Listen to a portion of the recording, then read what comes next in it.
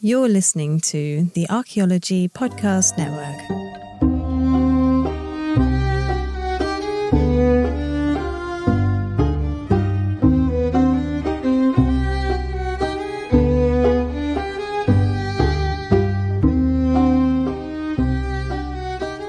Hi, hello and welcome to Digging Up Ancient Aliens. This is the podcast where we examine strange claims about alternative history and ancient aliens in popular media. Do the claims hold water to an archaeologist, or are there better explanations out there? We are now on episode 54. I am Frederick, your guide into the world of pseudo-archaeology. This time, we return to Gunung, Padang, a site that we have visited some time before but have not really revisited since the infamous paper was released in 2023. A few months have passed since, upon this release at least, and maybe it's time to review the subject. Since we are still doing the Ancient Alien Top 10 Pyramids, we also have the opportunity to compare the ancient alien theory with the Atlantis hyperdiffusion theory. It is not often we have the chance to compare two alternative history narratives side by side like this. Also, what does Megan Fox have to do with any of this? While you sit on the edge of your seat, it is maybe time to start all of this. But if you want to learn more about the topics I talked about and where I get everything from, well, check out the episode page to learn more about the sources used for this episode. You'll find that on diggingupancientaliens.com. A megalithic thank you to all patrons and members of this show, like Philip, for example, who with their money support this show, and the Patreon bonus episode should have dropped by now, focusing on Chariots of the Gods by Van Daniken. And if you want to learn how to support the show with money, I will tell you all about that later. If you don't want to support it with money but do something, well, leave a 5-star review anywhere you can, and that's incredibly helpful too. Now that we have finished with our preparation, let's dig into the episode.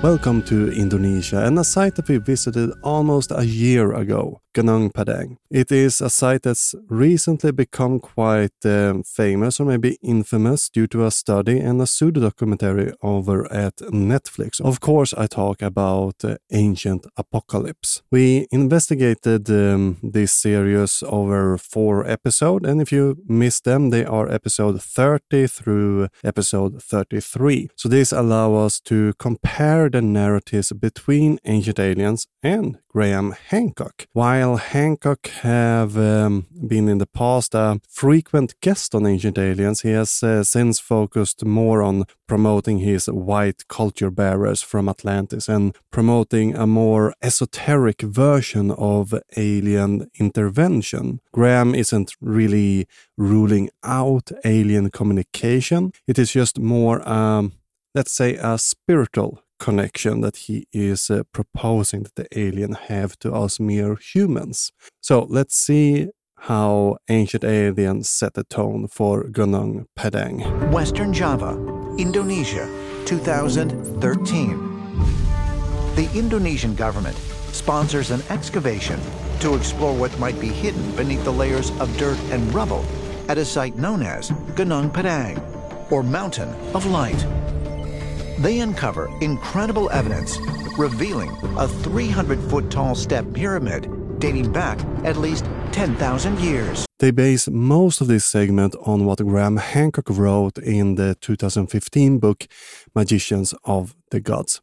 How I come to know this is due to the use of the translation Mountain of Light. So far, I've only seen Hancock translating the hill, well, this way, basically. In the book and in Ancient Apocalypse, Graham Hancock claims that, quote, Gunung Padang. The name it still goes by today, often mistranslated as mountain field by those unaware that the language of this area is not Indonesian but Sundanese, in which Gunung Padang means mountain of light, or Mountain of Enlightenment. The issue with this statement is that it's simply really not true. While enlightenment can be a bit more complex to translate as it carries a deep philosophical and spiritual connotation, a close translation might be penserahan, which conveys the sense of illumination or enlightenment in an intellectual or spiritual sense. And if we would translate it to mountain of light, we would instead use the word kahayahan, and I don't find any synonyms that are even similar to the word Padang. The closest meaning I can find is field, and this is corroborated by a Sundanese translator and double-checking the available Sundanese dictionaries. While it's a petty thing to linger on, this is not really a home run for either Ancient Aliens or Graham Hancock in the, fact department.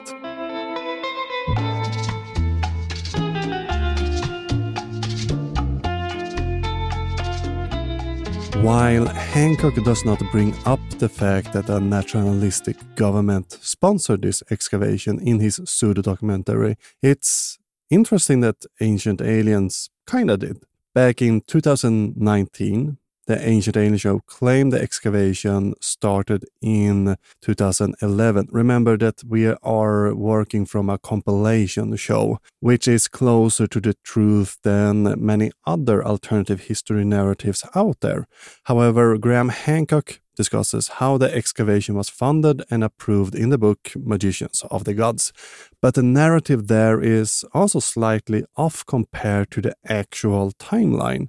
Now, the excavation project started in 2011, so Ancient Aliens' previous episode was correct on this, and it was initiated by the then sitting government. The investigation group was called the Integrated and Independent Research Team, or short TTRM, and it's what I will use going forward here to save me some time. And it was led by Andy Arieff, special staff to the president, and this is a position that's a sort of advisory position within the Indonesian government and is supposed to give, these special staffs are supposed to give targeted and specific advice on different issues to the sitting president. So, from the start, this project started on the orders of the current government. As Solis-Giovati and Foe point out in a paper, this was part of a strategy to redefine the nationalistic idea and create a new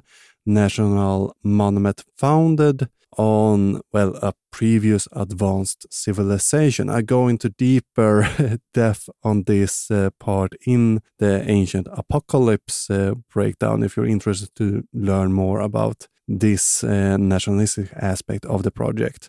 And we see a similar concept in Bosnia, for example. On top of having the government involved from the start, it might be good to mention that they also had Ali Akbar, who was is deputy chair of the National Team for Archaeology. All of this makes Hancock's claim in his book that this project was in danger of being suppressed a bit off, and I'm going to quote here from Hancock's book. When I ask what he means by obstacles, he replies that some senior Indonesian archaeologists are lobbying the government in Jakarta to prevent him from doing any further work at Gunung Padang on the grounds that they know that the site is less than 3,000 years old and see no justification for disturbing it. The protest was, of course, voiced from the start of the project from, basically its conception, because it was based on a non-scientific idea. It was based on proving a pseudo-scientific claim that the site was part of some ancient super civilization. Some within the Indonesian government did question the excavation back in early 2013 publicly. Prasti, one of those who criticized the project, wrote, quote, 3 departments, the Department of Education and Culture, Ministry of Research, Technology and Higher Education, and the Ministry of Energy and Mineral Resources, which state that there are no indications of any structure within Mount Padang, were met with accusations that D3's ministers manipulated the research report of the Gunung Padang site. So we have 3 independent reports from 3 different government bodies, in combination with the criticisms from archaeologists, geologists, and volcanologists, explaining what we see at Gunung Padang isn't extraordinary. There is an archaeological site there, but it's not a sign of a 20 or 10,000 year old pyramid. Associate Professor of Geology Callan Bentley has a great article that simply explains how these columns we see at Gunung Padang's form due to cooling fronts. And it's these columns that some has misinterpreted as evidence of human interference that was the basis for the excavation and the claim that this is a giant human-built pyramid. And people misinterpreting things in nature as human-made isn't really strange. I mean, go out on an archaeological field school excavation with students who have never really excavated in the past. You will hear, I found something every second, while in reality they just found another nice rock. I mean, I've been there, and when you start to look for patterns or signs of human interference, your brain will start to help or maybe, put you in some trouble, because it will find those patterns for you, even if they aren't really there. But the columnar joints found in the position they are on top of an old volcano isn't really strange nor surprising to professionals within the field. So after Andy Arief dismissed the reports from the ministers, he confirmed that the excavation would continue and be expanded in 2013 no matter what. And the early part of the project and its excavation are documented by Ali Akbar in a book published in 2013, and also in an unpublished article from Danny Natavijayai in 2014. The later report also included images from the excavation that confirm that the project was excavation at this stage and was of a pretty decent size. The funding at this stage is not really disclosed, or I haven't been able to find any exact numbers on it. However, since the project was part of a government task force, I can assume it was not insignificant with the workforce and equipment we see on the pictures. Then, in 2014, the project was granted a blank check. This was on order from the then sitting president, a decision Hancock in Magicians of the Gods paint as something positive, of course. I guess he left his follow the money journalism days back in the 1980s. Let's follow the money and find out. The book claims that the excavation started in 2014, which is, again, as we have seen, wrong. It's not great when you're out journalisted by an archaeologist, to be honest, Hancock. And at the start of the second stage of this project, Natavijayai and the TTRM team received about $250,000 as initial seed funding. And it's unclear how much they have received in total. Of course, this came to a cost on other real archaeological sites and even geological surveys and monitoring of volcanoes in Indonesia. When the Volcano and Geological Hazard Mitigation Center, PVMBG, is underfunded while a group digging up an old volcano looking for Atlantis has unlimited funds, something has gone horribly wrong. I mean, I think you would like to prioritize volcano monitoring over finding Atlantis, but maybe that's just me. Now, while on the subject, I assume we have to talk a little bit about the recently published paper about the site. Geoarchaeological Prospecting of Gunung Padang Buried Prehistoric Pyramid in West Java, Indonesia, was published in October 2023 and received much unfortunate media attention. Some good news regarding this paper is that the journal has started investigating the paper. Unfortunately, it's a bit tad too late. The data within, however, might even be more disappointing because it is the exact same data and conclusion I debunked last spring is the same data Rebecca Bradley could disprove in 2017 and the exact C14 dates Carl Sagan questioned in August last year. Nata Vijayai had put these samples on a poster for a conference back in 2017. That 7 years of excavation and research with basically unlimited funds only resulted in 13 C14 samples, which many are from core samples and some core samples that don't really have an exact position within the site is strange. Even worse is that all samples are from unknown organic materials.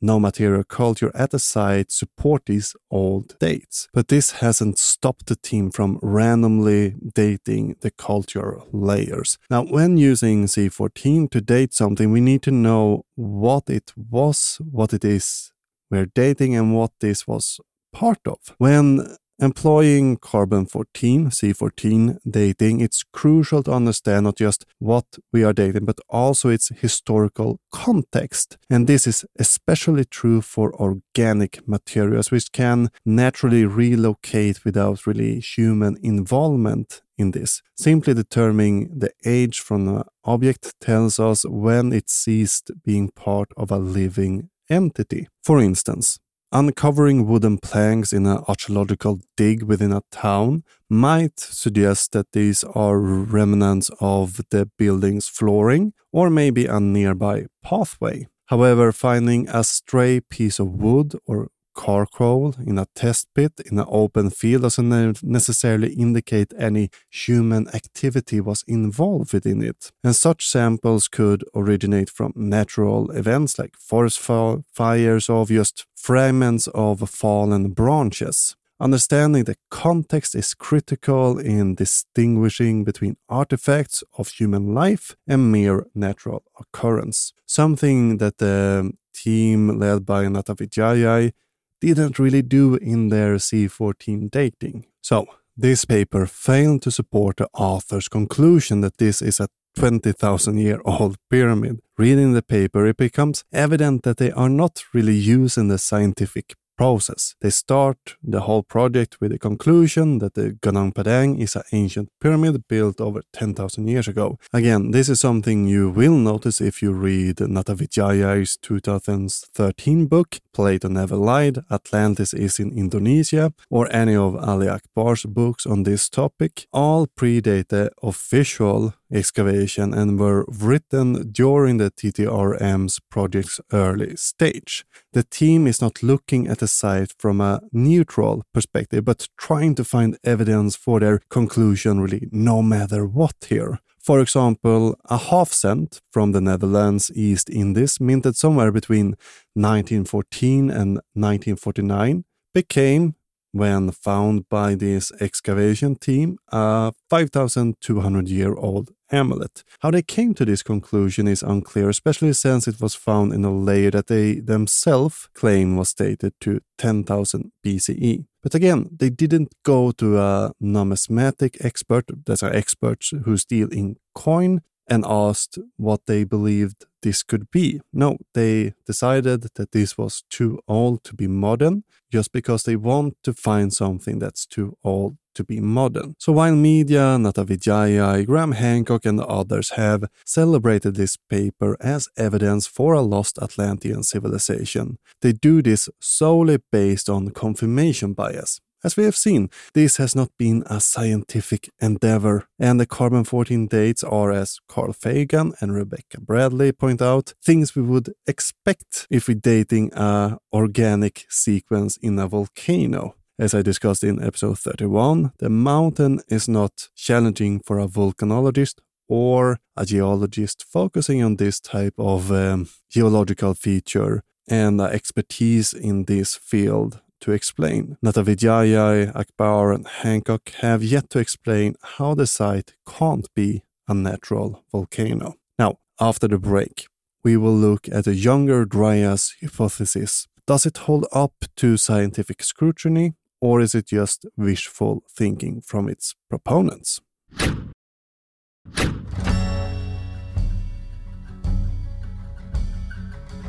Welcome back.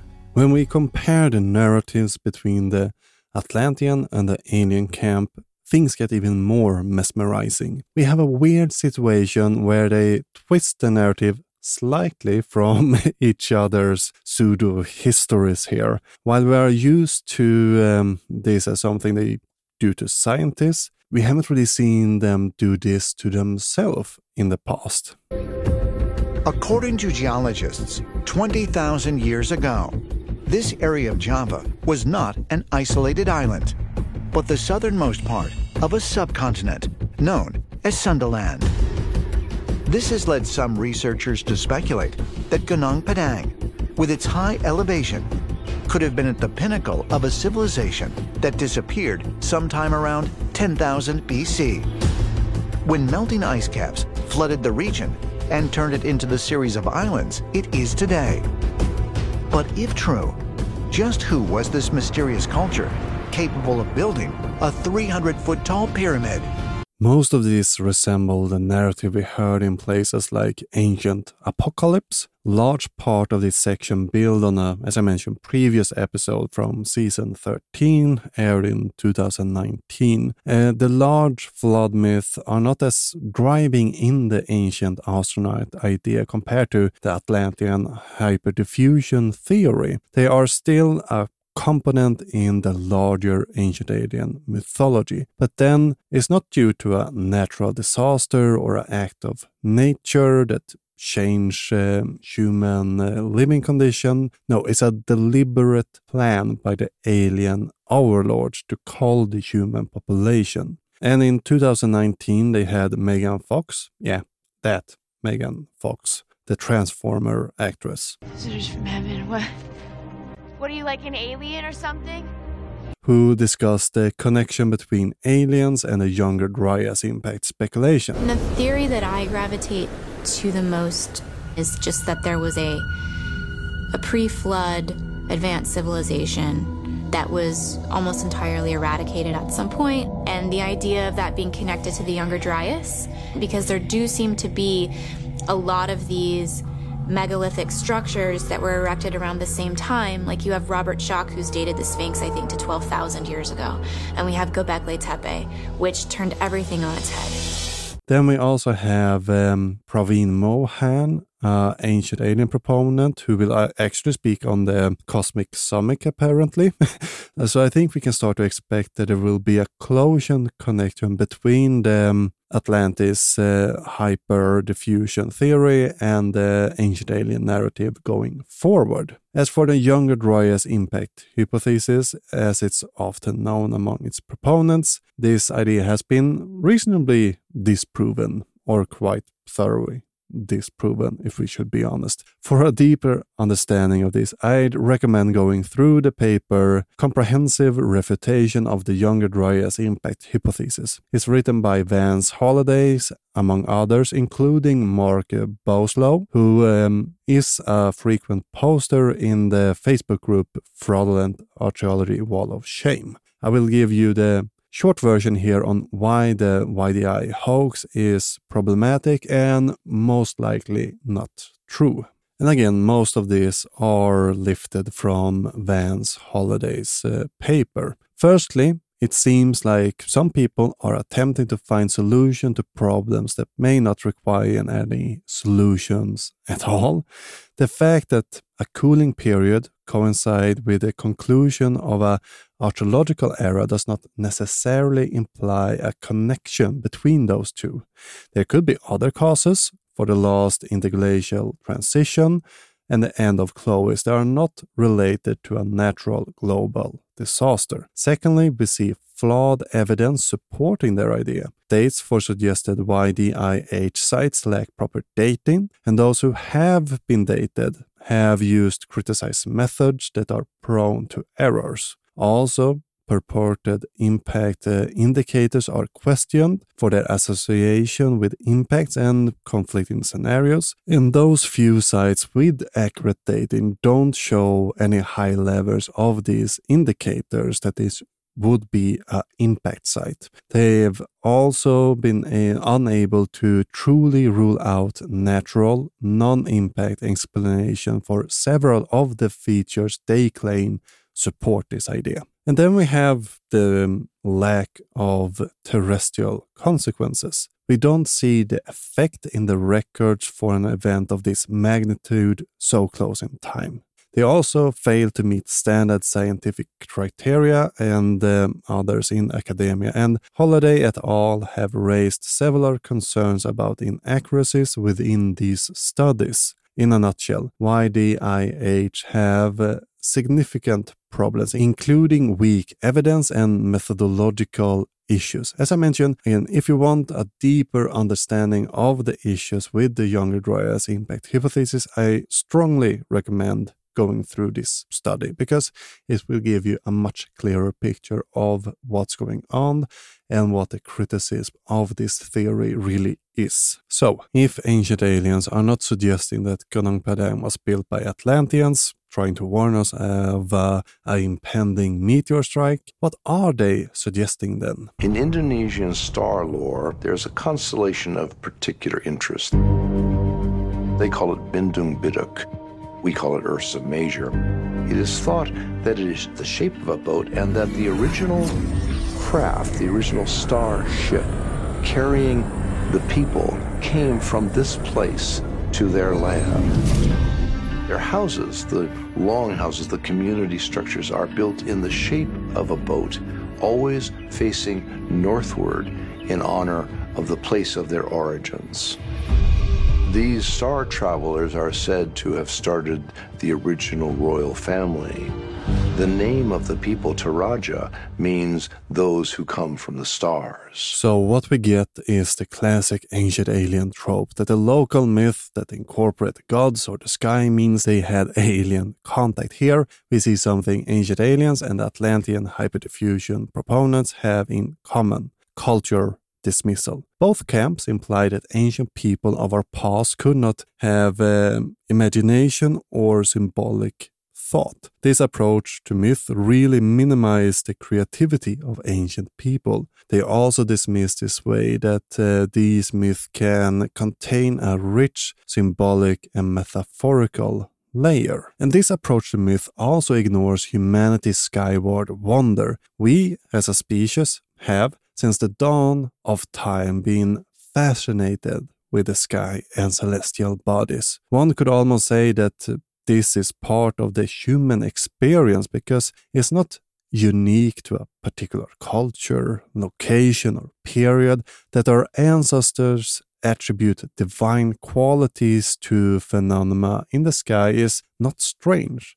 It's part of the human tendency to mythologize the unknown. We, as a species, don't really do well with things we don't understand. Attributing the divine properties this way become a way to explain and relate to the world they live in. This doesn't necessarily have to indicate alien contact or Atlantean culture bearers. Reducing complex mythologies to simple explanation like the aliens did it or the white guys from Atlantis did it ignores the depth and diversity of these stories. Myths are rarely meant to explain one thing. They often include several different aspects, including morals, explanation for natural phenomena, and a recording of historical event in a non-literal sense. So reducing these myths to mere description of alien or Atlantean encounters truly dismiss the myth's educational, psychological, and educational value.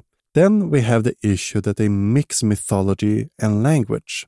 Vendom Vidak is not a word or a term I can locate in the Toraya language or any academic text available in numerous different databases. Not even Jim Bob's alien blog mentions Vendom Vidak. The only other occurrence is transcripts of 2 ancient alien episodes. In Javanese, however, the constellation is known as Lintang Yong, or the boat constellation. Now, there isn't really a doubt that the constellation is important within the Toraya society. Ursa Major is vital in funerary rites. As Hetty Novi Palm puts it, quote, "The soul then takes his or her place in either Ursa Major or Pleiades, star clusters of importance in rice cultivation.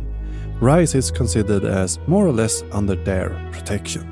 We can learn this from the Toraya verse Chant for the Deceased. In Van der Wien's 1966 translation, section 1b, verse 125, it reads, and I'm truly sorry if there's any Toraya speakers out there. I did my best regarding pronunciations, but Manda, Natakaya, Lemba, Nasulukuk, Bugalanlan, Napun, Mekidi, Kidi.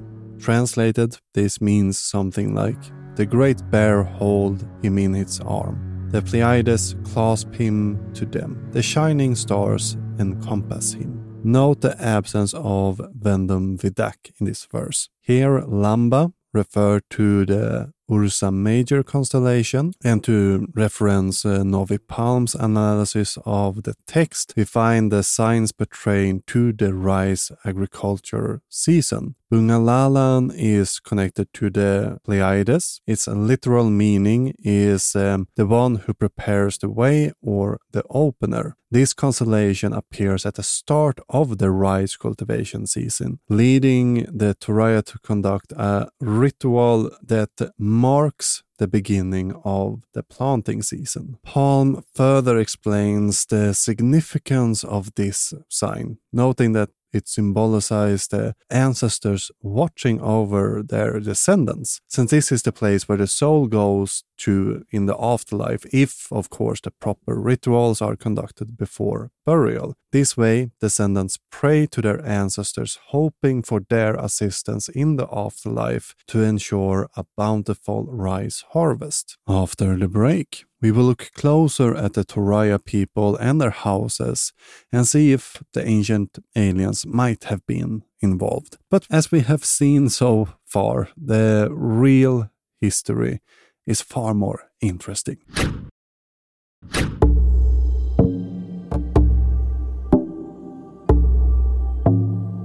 Now, if you remember back to the quote we heard previous, there is a mistranslation of the meaning of the name Toraya. In ancient alien circles, it's often believed to mean those who come from the stars, but it's not entirely accurate. While the Indonesian word Raha means king or prince, you only get to the star people origin if you combine the translation with a myth about gods descending from the sky. However, this translation does not accurately reflect the native meaning of the world. A more accurate translation of Toraya in the Indonesian language would be more or less the land of heavenly kings or something like that. However, if we look closely at the word Toraha, we can see that it's made up by two words, Tu and Raha. According to Novi Palms, a closer translation would be people of high status, people whom others esteem or whom others deem worthy. This translation, however, is not based on the Taraha people's language. If we look at the name through their eyes instead, it comes from Tori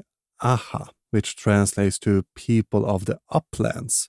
This is similar to the phrase Tolu, which translates to people of the sea, and provides insight to the Taraha people's relationship to their environment. So the people that we are discussing, they are living inland, uphill, and when they speak about those living close to the sea, they refer to those as Tolu. And the Toraha mythology is deep and complex, and as usual, sources and information can be found on the episode page if you want to dive deeper into this.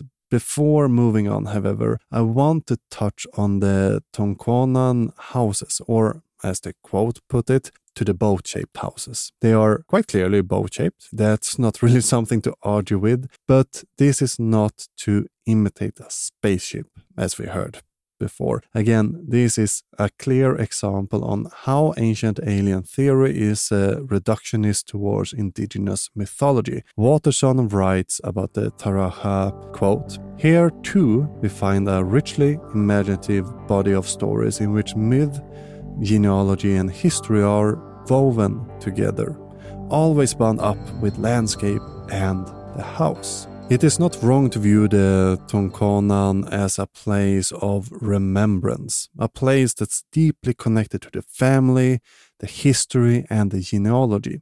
So the Tongkonan is not just a house where you live, it's a fundamental spot for the family gathering and even community events, including social and religious gatherings. The name Tongkonan comes from the verb tongkon, meaning to sit, again highlighting the house's role as a gathering place. And each of the Tongkonans represent one family, and they come in different sizes, and each one carries an individual name. Just as some here in the West name their cars, the Taraja name their house. And these houses are essential to upkeep, and often a rice field or a palm grove is connected to the house to support repairs and community feasts. Something I found interesting is that the house are inherited through the maternal lineage. When a couple marries, the man moves to the woman. And in case of a divorce, the man is not allowed to take things from the Tongkonan or, take over the house and decide that he is now the owner and the person who lives there. What the former husband can take, however, is the rice silo out back. That's a structure not connected to the main house, and therefore he can take it and use that to start his new life, so to say. And when a child is born, the placenta is also buried on the western side of the house, again anchoring the house itself with genealogy, history, family, and the maternal side of the lineage. And the house itself is supposed to be modeled after the god Puang Matua's construction. At first, Puang Matua built a simple house, just as the first people that lived on Earth, but he built his up in the sky, of course. And this simple hut was described to have 4 poles carrying up the roof and is basically referred to as the navel of the house, and is still used in the early construction of the Tongkonan. But then he evolved building a house with iron pillars that would never decay and use them in the center of the house. While it might be tempting to connect iron and sky with aliens or Nazi moon people, if you haven't seen Iron Skies, it's a movie I recommend. We are that way forgetting all the other stuff associated with the legend itself. Remember that the Tongkonan is inherited through generation. It's not supposed to be temporary. It's eternal. Describing Puang Matua's house as having iron pillars is not attempting to describe a spaceship, because even the divine Puang Matua's Tongkonan or the rest of the building is made out of wood. Is have iron pillars to create a sound and eternal foundation and all of that. It's more to reinforce the eternity of the family in that sense than to describe alien spacecraft. And the Turaya builder houses standing north to south. And again, it can be connected with their mythological worldview. It's also worth mentioning here that Puang Matua made his house stand east to west, following the sun's path. But in the Turaya culture, it's Pemali, or forbidden to construct your Tongkonan in this direction down on earth. Again, this simplifies the mythology to a point where you lose large part that can explain the context of this. Yeah, they build a house pointing north because that's where the alien came from in the sky. Not really. It's because it's forbidden to build it the other direction. Then we have the last nail in the coffin. Turaya's land is on the Sulawesi island, and Gunung Padang is on Java, close to the city of Jakarta. There are some 1,300 kilometers between these two islands, and it's hard to really understand how they connect Turaya people with Gunung Padang. So if you don't want to accuse the ancient alien people of cherry-picking before, well, maybe this is the time, because they only select the Turaya people because they have a mythology that they can rewrite to fit their preferred narrative, leaving out all the other cultures, peoples, mythology living on the island Java itself, because they don't fit their narrative. Therefore, it doesn't count. So, if Gunung Padang is not the world's largest or oldest pyramid built by either white Atlanteans or aliens, what is it then? The earliest known account of the site and its enclosure can be traced back to an account by Roger Verbeek in 1891.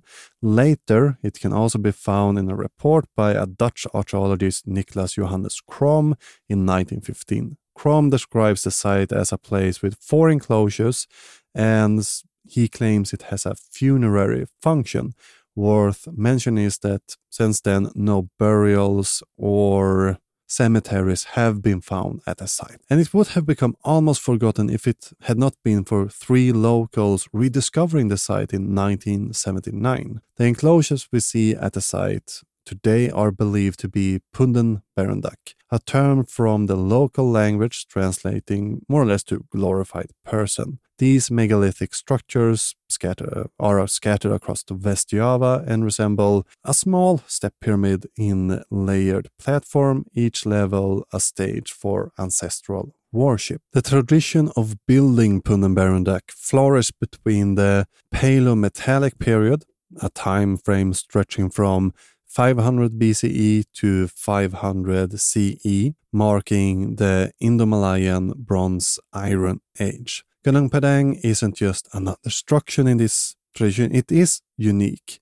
It's incorporated a natural 885 meter tall hill, making it the largest of its kind. Other examples like Lebak Sebdung and Arca de Mas share their architectural DNA, but not really this type of grandeur. But note, it is a natural hill. It's not man-made. Only the stuff placed on top of the hill is the archaeological site itself. Interestingly, this architectural style later echoes through the Samoan tradition of mound building around 1100 CE. This connection, while distant, hint at a broader culture exchange across the region. However, before diving deeper into these connections, it's important to note that the Punden Berendak's theory is intertwined with regional pride and identity. Again, like to stress that the hill is just an old volcano since long in deep slumber. The construction of the site clearly took advantage of this tall hill and the resources that could be found on top of it. Why work harder when you can work smarter? But that's it. From the archaeological evidence, this is the explanation that fits based on decades of excavation, including whatever Natavijaya and his emergency group did up there. And that's the issue too. We don't really know what they did, where they excavated, what's disturbed, what they moved, and all of that. And we should always look at the evidence when making a conclusion, not try to fit our evidence into our predetermined narrative. Next time, we will end our Ancient Aliens Top 10 Pyramid series. If you have followed this exploration from the start, you know that this was number 3 on the list. Number 2 is the temple of Borobudur, also here in Indonesia, and I will actually skip it because the whole argument boils down to Buddha is depicted as sitting inside of these small stupas, but it looks like Buddha is flying a flying saucer at Borobudur. That's the obvious thing you think of when you see this. Yeah, sometimes we need to choose our battles, and we will have time to return to this claim in a later episode. Again, since this is based on a compilation episode. Next time we meet, it is time to learn what pyramid occupies the number 1 spot on this list. And I hope to see you then. Again, please spread the word by leaving a positive review on platforms like iTunes, Spotify, or even better, recommend your favorite episode to a friend of yours. That's even more helpful. Recommend it to 2 friends, 3 friends. For more information about me or the podcast, you find all of that on diggingupancientaliens.com. You'll find an extensive list of sources and resources and reading recommendations for those eager to expand their knowledge on the subject matter on the episode page, again, on the website. If you want to support the show, head over to patreon.com/diggingupancientaliens. There you will get early and even extended episodes, bonus episode, and my eternal thank you. If you don't like Patreon, I understand you. We have a membership solution too. You find all of that on the website and down in the links in the description. If you don't want to play favorites but still want to support good archaeological content, well, you can join the archaeologicalpodcastnetwork.com. And a membership there includes a good array of goodies too.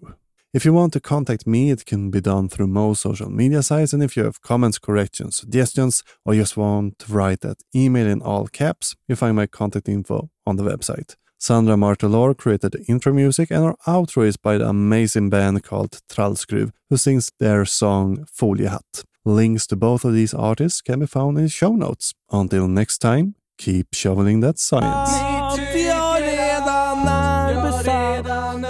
Men jag skyddar mig för jag har foliehatt.